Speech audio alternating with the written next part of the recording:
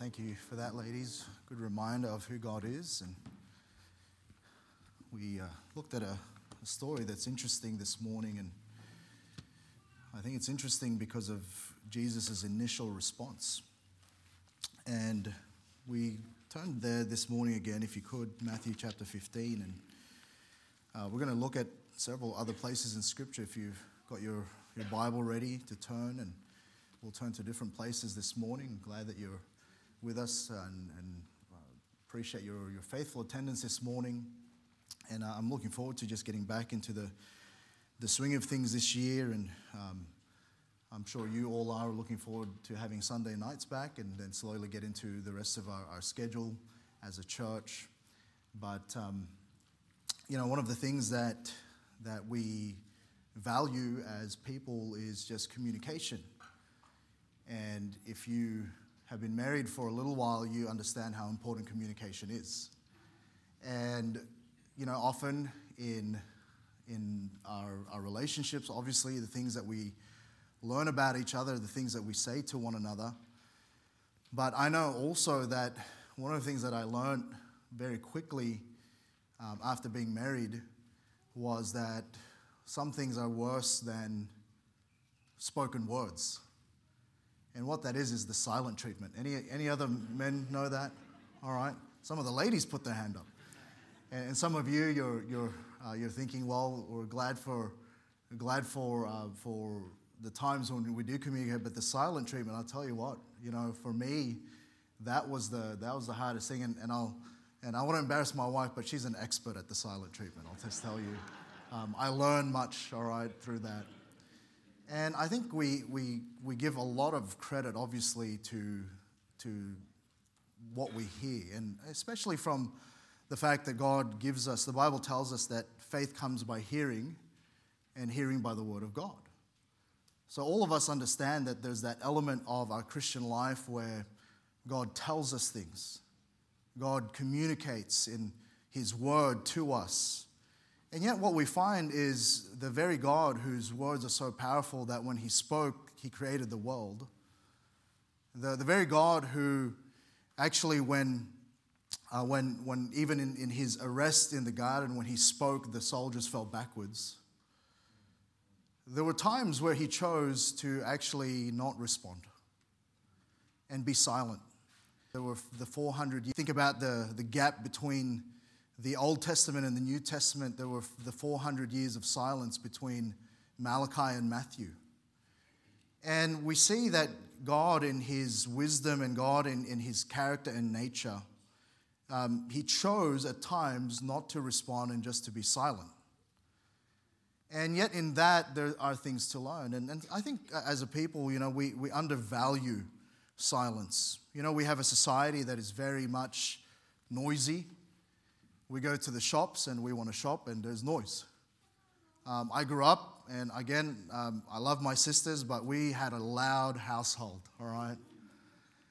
I grew up with 3 sisters, and silence to me in that scenario was golden. But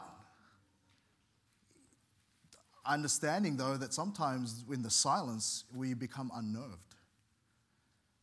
It's always awkward when you're asking a question or you're trying to have a conversation and there's no response. And there are times perhaps in your life where you felt like God has been unusually silent to you.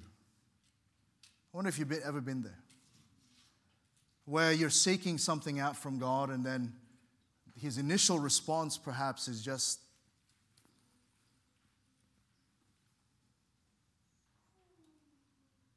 it's awkward, isn't it? You just have that silence. And yet, that's what we find here this passage that we read, and we'll look at several other times where He does that. But, I think sometimes, again, we overvalue in our communication just answers, and we want constant conversation. And yet the Bible does tell us that in the multitude of words there wanteth not sin.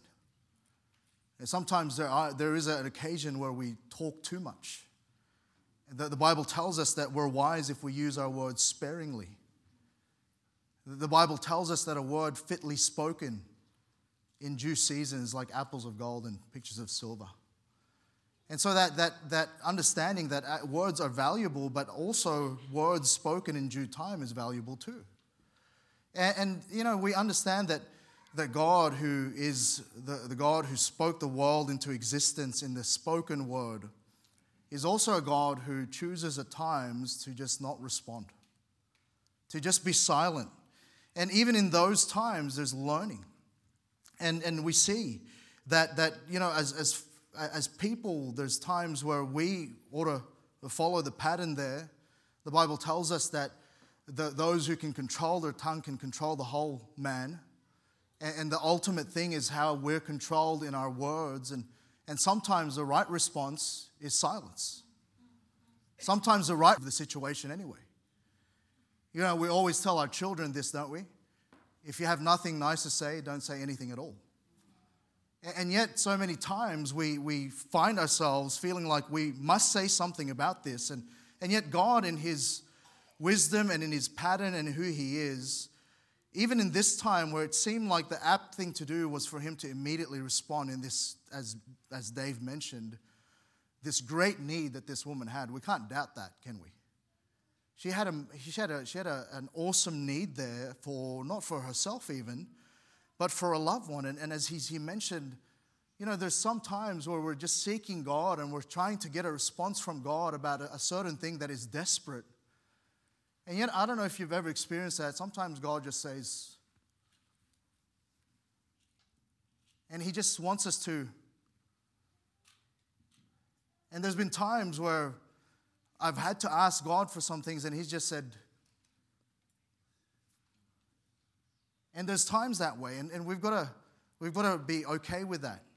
We've got to be right with that. And there's some learnings that we can gain as we observe times where Jesus Himself chose to not respond. The Bible tells us there in verse 23, as this woman who wasn't from Israel, who was a woman of Canaan, the Bible says. She was from these certain places. She had a very great need. But then verse 23, but He answered her not a word. And I want to examine times in the scriptures here and just a handful of times where Jesus gave no answer. He was silent. And I want you to note some learnings that we can gain from the silence of God. And what it is God is never lost for words, is He? He's never without purpose. He does it for a reason. And I want us to observe those reasons because those reasons often has much more to do with God in how He wants to deal with us than anything else.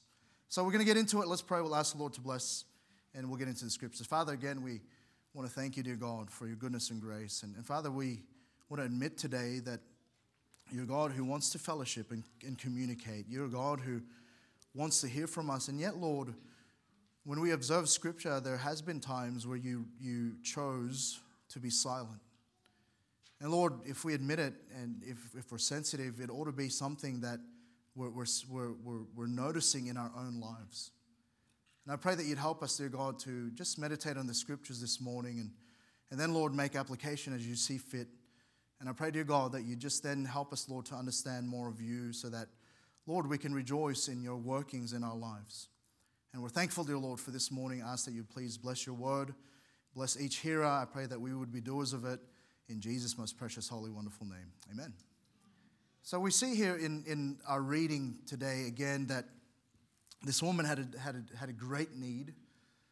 And all of us here, we will probably come to a point in each of our lives where we have a great need. And the right thing to do is to seek God about it. And that is the right thing to do. And there was no question here in my mind as we read Scripture today that she did wrong in approaching the Lord Jesus. She understood His power. She understood the very nature of Christ, that He was a miracle worker. He was a Son of God that could come, and if He chose to, He had the ability to heal. And all of us today, sometimes we can go to different avenues to try to solve our situations, and we try to maybe even in our own power try to deal with things. And it ought to be that Jesus isn't our eventual response. He should be our always response. And it's a good thing that this woman came to the Lord Jesus for this need, because from a human point of view, there was no one else that could actually help her. And so she goes to Jesus, but then the surprising thing is he answered her not a word.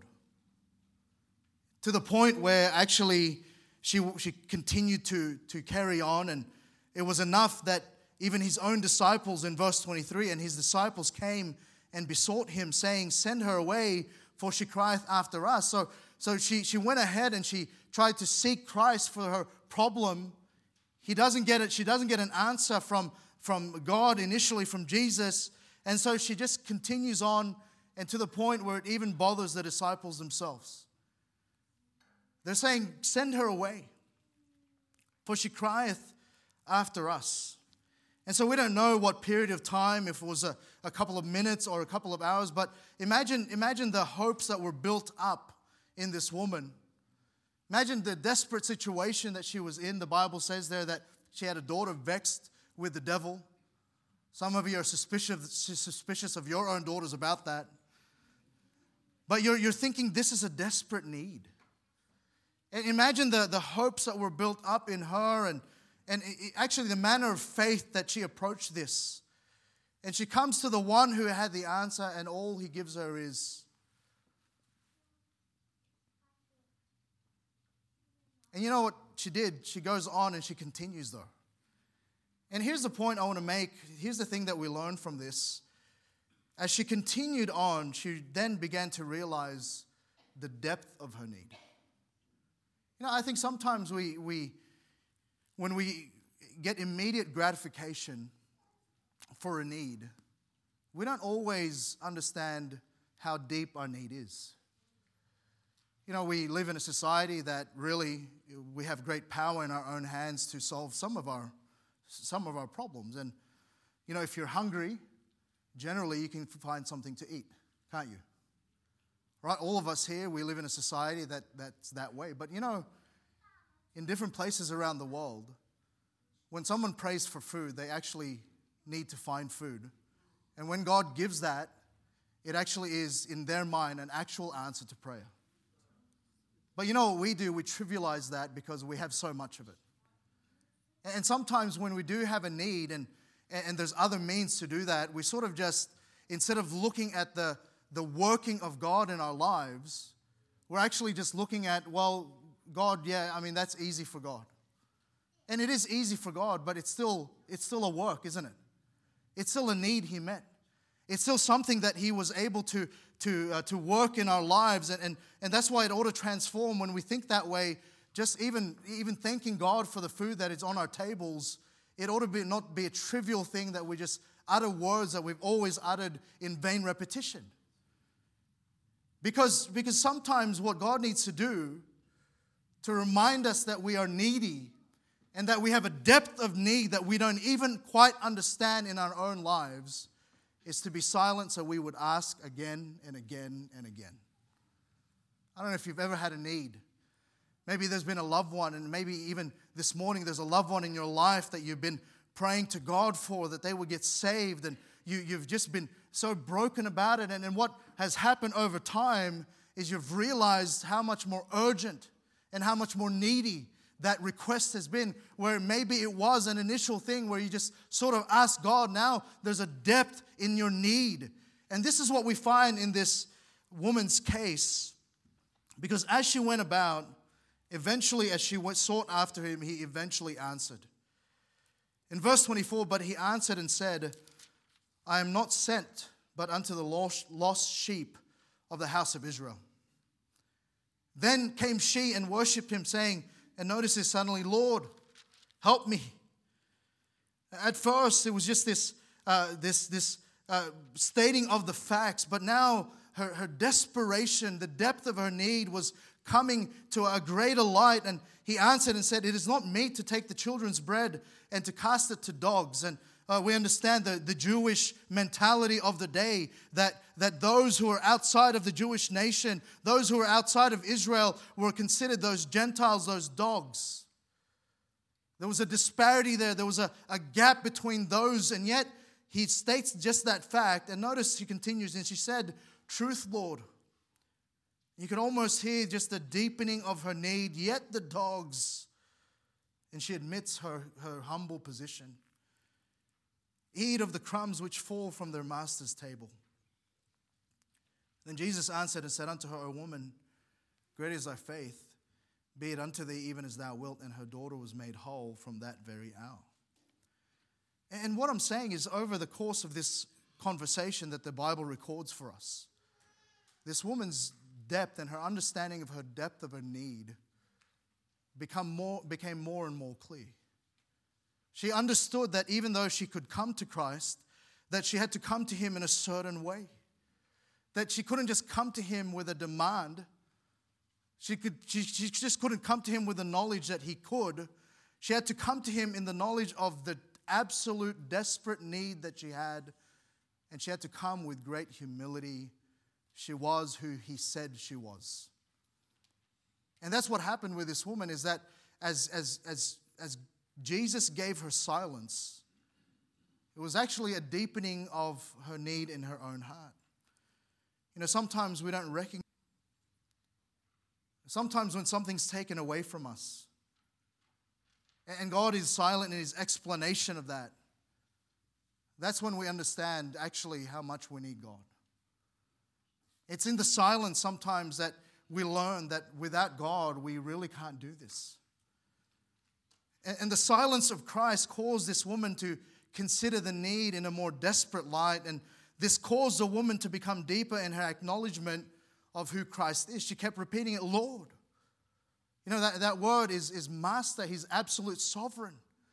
And sometimes we give mental assent to that doctrine of the sovereignty of God, but we don't give Him much credence of sovereignty.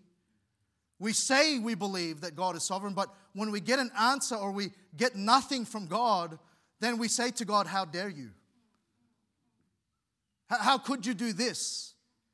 I mean, aren't you God? Can't you do something about this? And then the reality is, though, it proves more and more that actually God, He will have mercy to whom He will have mercy. And actually, in His mind, He doesn't march to the drum of our needs. He marches to His own will and way. And many times, He has to demonstrate that to us by just being,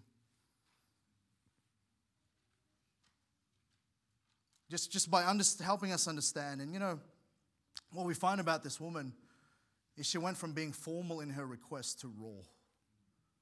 You know what God wants? God doesn't want formal approaches. You know, the Bible tells us He's Abba, Father. It's meant to be that we come in our reality, in our genuineness, in our sincerity. Yeah, sometimes I'm afraid that for those of us who've been saved for a little while, sometimes we just know the words to say and we utter those in repetition. And we're not even thinking about the need that we have. We're just saying it because we've always said it. And sometimes God has to just, to help us understand, no.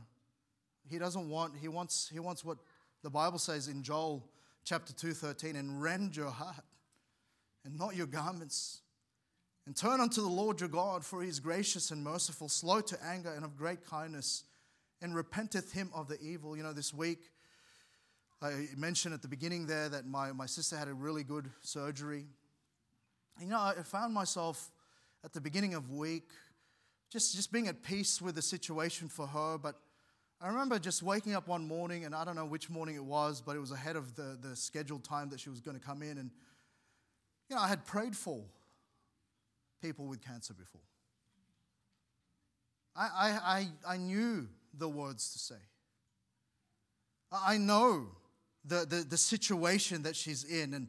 And I understand from experience those times where I've had to pray for those who have been in desperate need. But you know, I still fell into the trap of just saying the things that I always said.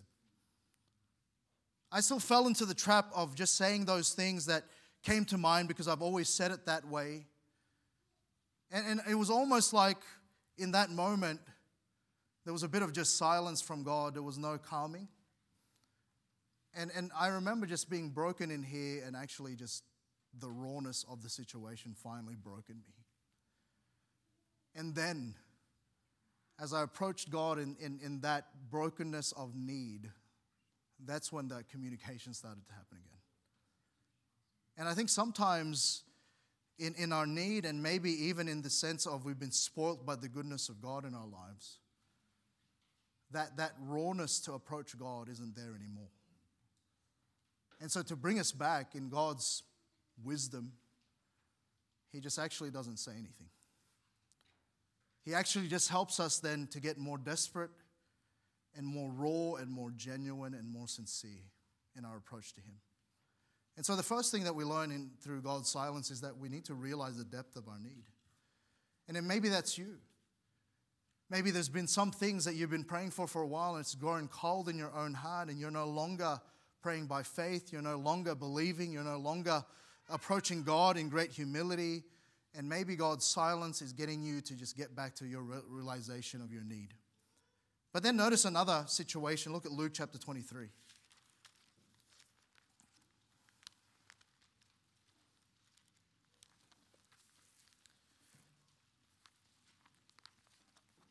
And so we read that story earlier, and that woman had no authority over Jesus from a human point of view.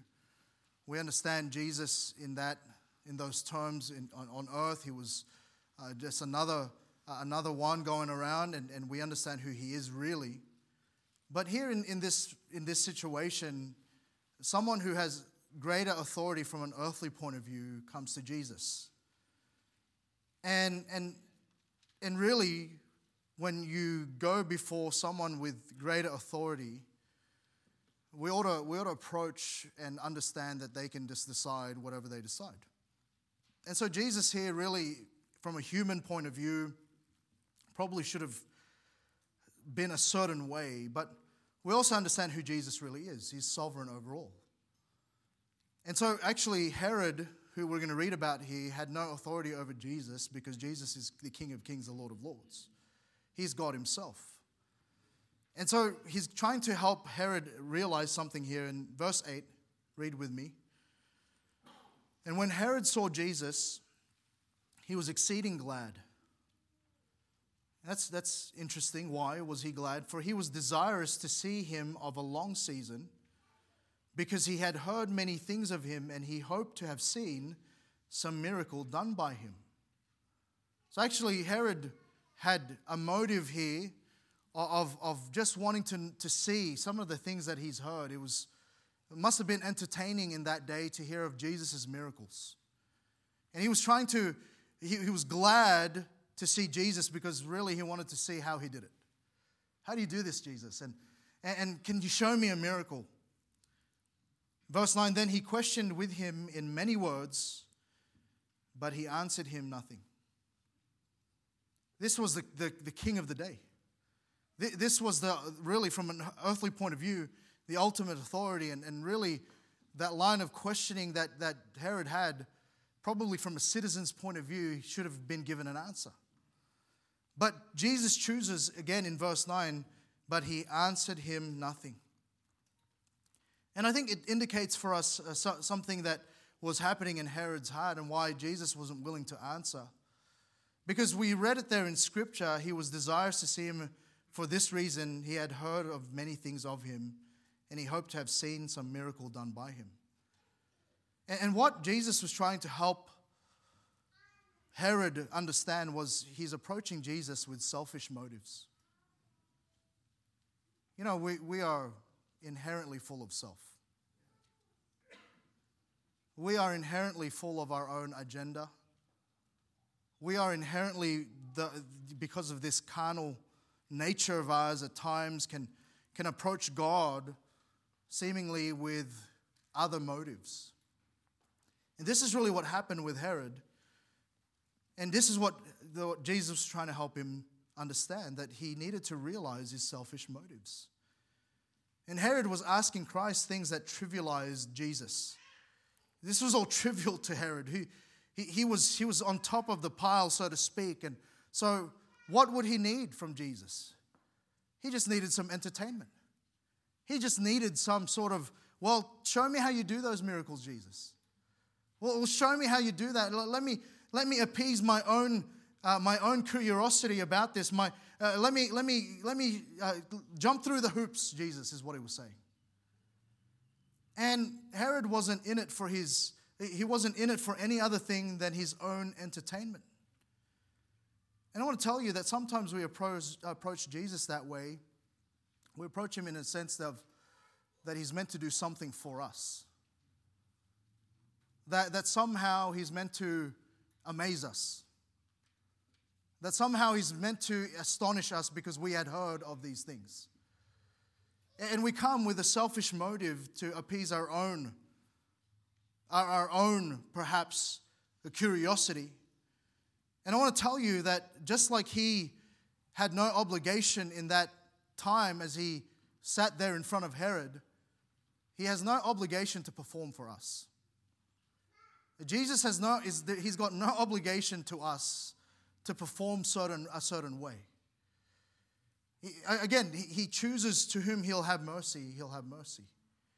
And Jesus is under no obligation to perform for us. And often we can approach Christ like he's some sort of act. He doesn't need to jump through hoops to satisfy our own selfish wants. And what he does, his silence sometimes, it verifies actually that our motives are perhaps selfish and a little trivial. He doesn't answer because really he wants us to realize how trivial our request is. The Bible tells us in James 4:3, ye ask and receive not. Maybe you don't receive an answer because you ask amiss, that you may consume it upon your lusts. So maybe Jesus just remains silent because actually he's trying to help you understand and maybe give you the time to evaluate your own heart and to show you perhaps your request is trivial and selfish. And that's really what it was with Herod. Herod had no interest to save Jesus from his predicament. Herod didn't believe that really this man was anything but a miracle worker. His whole motive was to see something happen before his eyes. And his silence sometimes verifies that that's where we're at.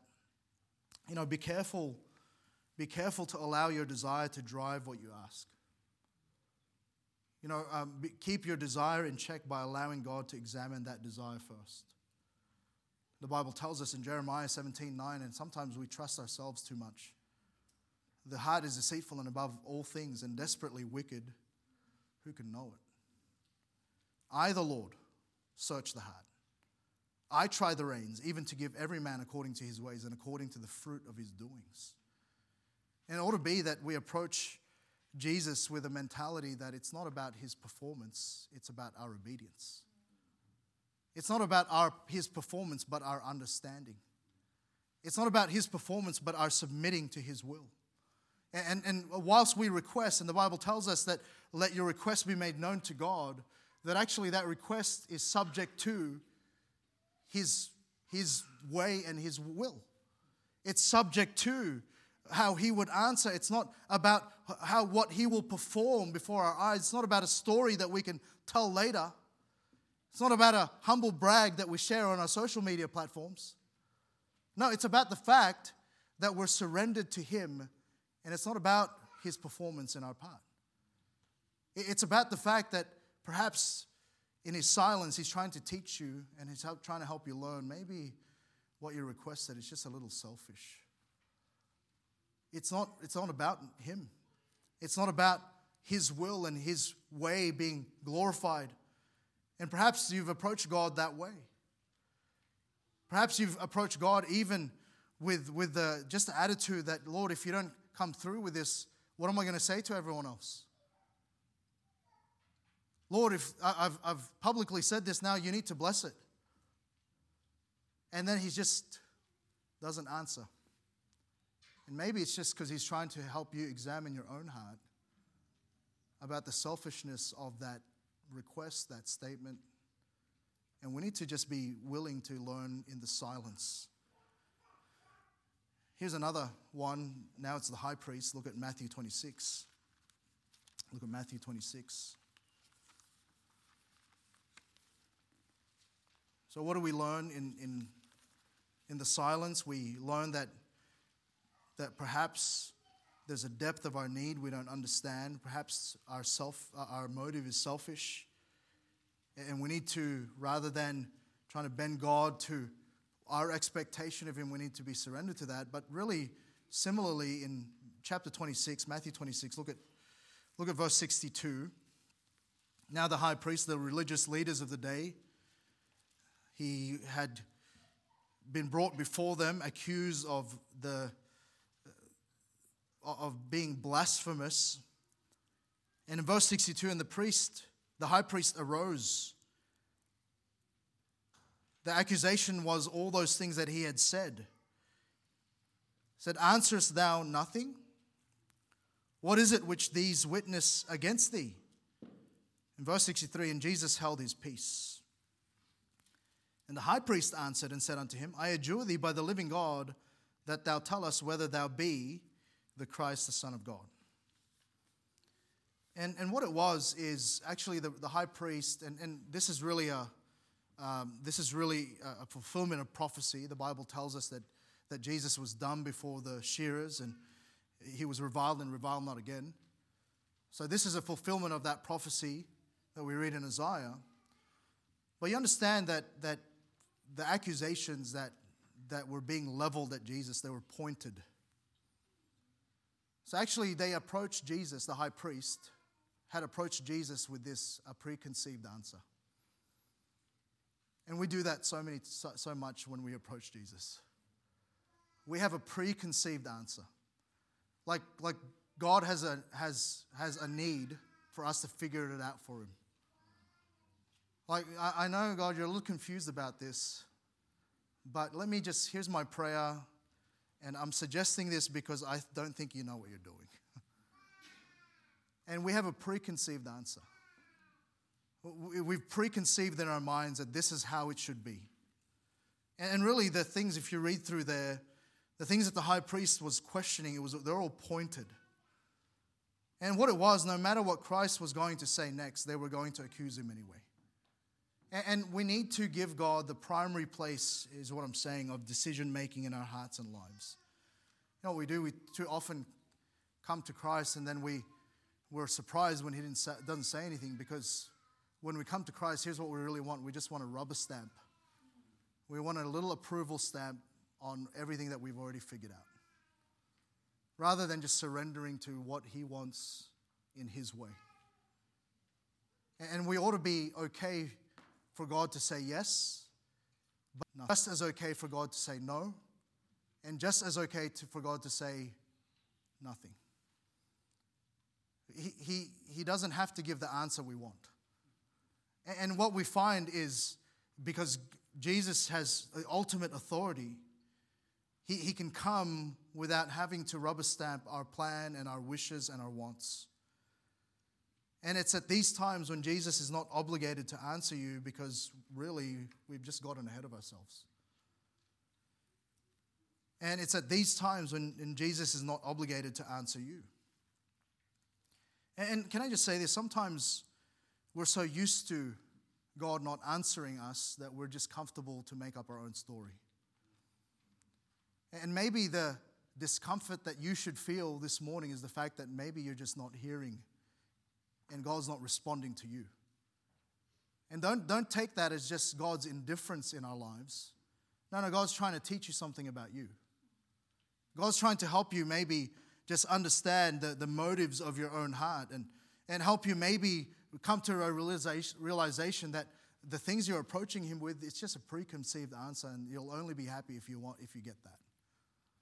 And you better be careful to lay those on the altar and say, Lord, whatever your will is, here's how I'm feeling.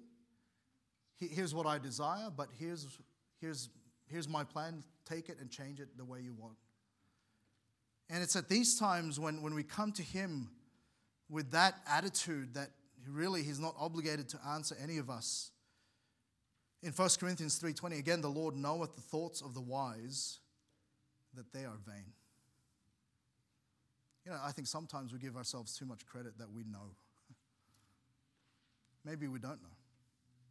And maybe the silence is to help us understand, your answer? You just made that up. The thing that you're asking me, these are pointed. You're putting me in a situation here that you think I should be in. And we need to just, in humility, just accept the silence. And so we see there that even the high priest, he approaches Jesus and Jesus answers in silence. And the learning here is that sometimes when he responds and in the silence, we need to understand maybe that we've approached him with a preconceived answer in mind.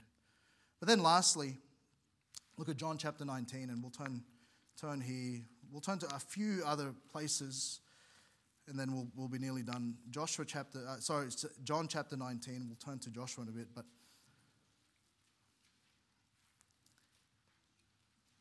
and verse 6, John 19.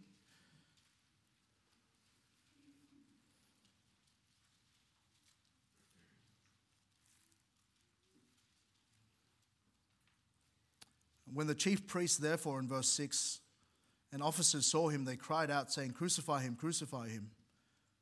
Pilate saith unto them, Take ye him and crucify him, for I find no fault in him. The Jews answered him, We have a law, and by our law he ought to die, because he made himself the Son of God. That was an accusation. And verse 8, when Pilate therefore heard that saying, he was the more afraid. Why? Something witnessed in him that was the truth about Jesus. He was the Son of God. And went again into the judgment hall, and saith unto Jesus, and notice the question he asked, Whence art thou? But Jesus gave him no answer. He's asking, who are you and where are you from? What are you about? And actually deep down in Pilate's heart, he already knew, because it was already answered for him. In fact, he believed it whether he knew it or not, because he was more afraid. And what had happened, Jesus didn't answer because actually for Pilate, he already knew the answer. And sometimes God's silence actually means we already know the answer. We just maybe aren't doing anything about it. And this is this way, that verse in the Bible where it says, if I regard iniquity in my heart, the Lord will not hear me. The thing that sometimes God wants us to do is just to confess our sin. And maybe the silence in your life is because there's a sin there you won't deal with, and you know it. You know it. There's those scriptures where it says, if you go to the altar and you have a gift, what the Bible says, leave that gift and go make right. God's not interested in fellowship and communion and all of that with us if we won't deal with the things we know to do right. If we won't deal with those things that, we should already know that. There's a lot of Christians who, over time, they've been saved for a little while, and over time they've grown to just be comfortable in the silence of God in their lives, and they just know that what they're supposed to do is to draw nigh to God because He'll draw nigh to Him. We're supposed to know some things.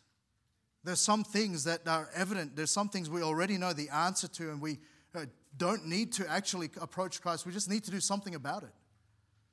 It's like those who, they pray about if this person who's not saved, they should marry. You already know you shouldn't be in fellowship with those. You already know that it's not right. You already know that the Bible's very clear on that. And there's certain things that Jesus will just give us silence because actually He's already previously spoken about it. And now we just have to do something with what we know. And too many times we're praying and seeking God, quote unquote, and we're pestering Him with that. But the reality is we should know already. There's an answer already. And Pilate already knew the answer when he asked, Whence art thou? He was already in his heart being witness to, You're the Son of God. He already knew the answer.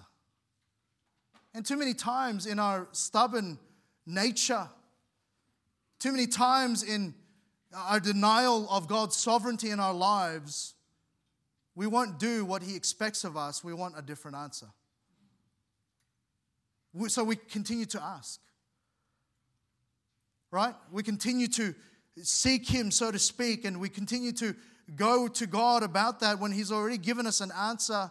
He's already made it clear in Scripture. He's already instructed us previously, and we go about and we wonder why. There's silence. And maybe it's just that we already know the answer. And God is under no obligation to answer your query if you already know what to do and won't do it. He's under no obligation. And we see that at times it's action that's required. In Luke chapter 5, quickly turn there with me.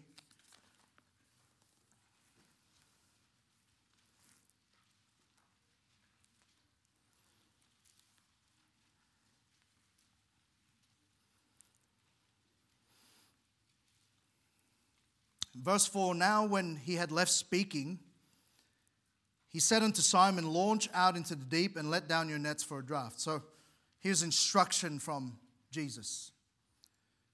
And Simon answering said unto him, at that point, he should have just done it, but here Simon talks again. Right? We know Simon Peter, the guy with the big mouth. That's him. He answers, Master, we've toiled all night. And we understand he had some expertise in this, didn't he? He was a fisherman. He says, we've toiled all night and have taken nothing. Nevertheless, at thy word, I will let down the net. And so he had to put in his word before he did it. And when they had done, they enclosed a great multitude of fishes in their net brake. And they beckoned unto their partners which were in the other ship, and they should come and help them. And they came and filled both the ships so that they began to sink. Verse 8, when Simon Peter saw it, he fell down at Jesus' knees, saying, depart from me, for I am a sinful man, O Lord. You know what? He recognized his delay. He recognized his hesitation.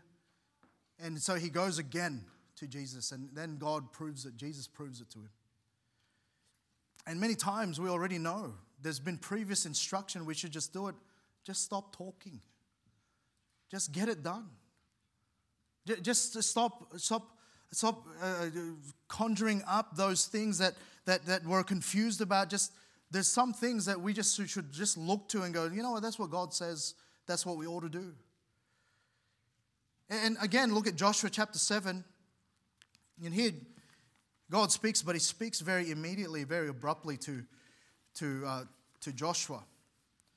And the context here is there was Achan's sin. He had taken of the goodly Babylonish garment. And when God said, don't take anything from the city Jericho, it's the first city, it's the principle of the first fruits. And yet here Achan was tempted. He took all of that. And so what had happened, what came of that is they go to this little city called Ai, and they lose resoundingly. And so obviously Joshua's grieved by that. Joshua's looking at that, and that's a grief to him as a leader. And so he responds the way he normally would. And Joshua rent his clothes and fell to the earth, in verse 6, upon his face before the ark of the Lord until the eventide, he and the elders of Israel, and put dust upon their heads. They were grieving. This was a process of grieving for that result. And Joshua said, notice this, alas, O Lord God, wherefore hast thou at all brought this people over Jordan to deliver us into the hand of the Amorites to destroy us? Would to God we had been content and dwelt on the other side Jordan. O Lord, what shall I say when Israel turneth their backs before their enemies for the... And he goes on and on. The Lord said unto Joshua, notice this, get thee up. It says, wherefore liest thou thus upon thy face? He's saying, Joshua, get up. He's saying there's sin. And sometimes when there's the bleeding obvious, we should just do the obvious. And sometimes we go on and we wax eloquent with God in our prayer, and God's saying, come on, just do what I told you to do. And he just pauses for dramatic effect. And he says, just do what you're supposed to do. And many times, you know who we are? We're the masters of delay. We mask our disobedience, delay, in spiritual talk. And actually, we're just meant to do what we're supposed to do. You know, as kids, we do this. You ever instructed one of your kids to do something pretty easy?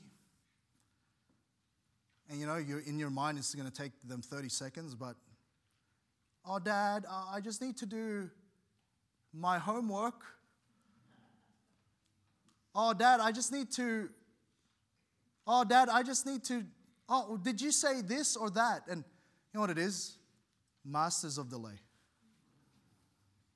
And we, God's children, we're just as bad. We're masters of delay. And his silence is helping us just listen. And his delay, his silence may just be that he's trying to teach you already know. Just do it. And often we're asking questions that aren't needful. You already know the answer. Obey. You already know. You've been saved long enough. You've read through your Bible long enough. You've sat down and listened to thousands of messages enough that you already know what to do. So just go ahead and obey. And maybe you'll hear from him again. And you know, many times we grow comfortable in the silence of God. It ought to make us uncomfortable, but not uncomfortable so that we accuse God, but uncomfortable so we can observe our own heart. Because it could just very well be that we don't even understand what we're requesting. We don't even understand our posture toward God. It could be very well be that those motives of asking, they're actually quite selfish. And we're asking amiss that we might consume it upon our own lusts. It could be very well be that it's just that we've already made up the plan for God and we just need him to rubber stamp it. And it could be very well that you already know what to do. Now it's not about asking, it's about doing. Let's pray. Father, thank you, Lord. Lord, for the time that we've had in your word. And Lord, I'm thankful that you are a God who communes with us. And Lord, you in your word, through the witness of the Spirit in our hearts, in that still small voice, can instruct us and can guide us. And yet the reality is, dear God, there are times where you choose that what's best is just that you withhold any further instruction. That, Lord, you would just, in your silence, teach us to learn some things that's happening in our own heart. And Lord, I don't know where everyone's at. I just know that there's times, even in my own life, Lord, where it's been in those times where you've taught me some things about me. And I pray that you'd help each and every one of us, Lord. Lord, to appreciate just who you are, not to grow comfortable, not to think that indifference is there, but Lord, that actually you're just, even in that, you have purpose. And that, Lord, you want us to learn some things about us. And so I pray that you help each and every one of us, Lord. And every head bowed, every eye closed, no one looking around.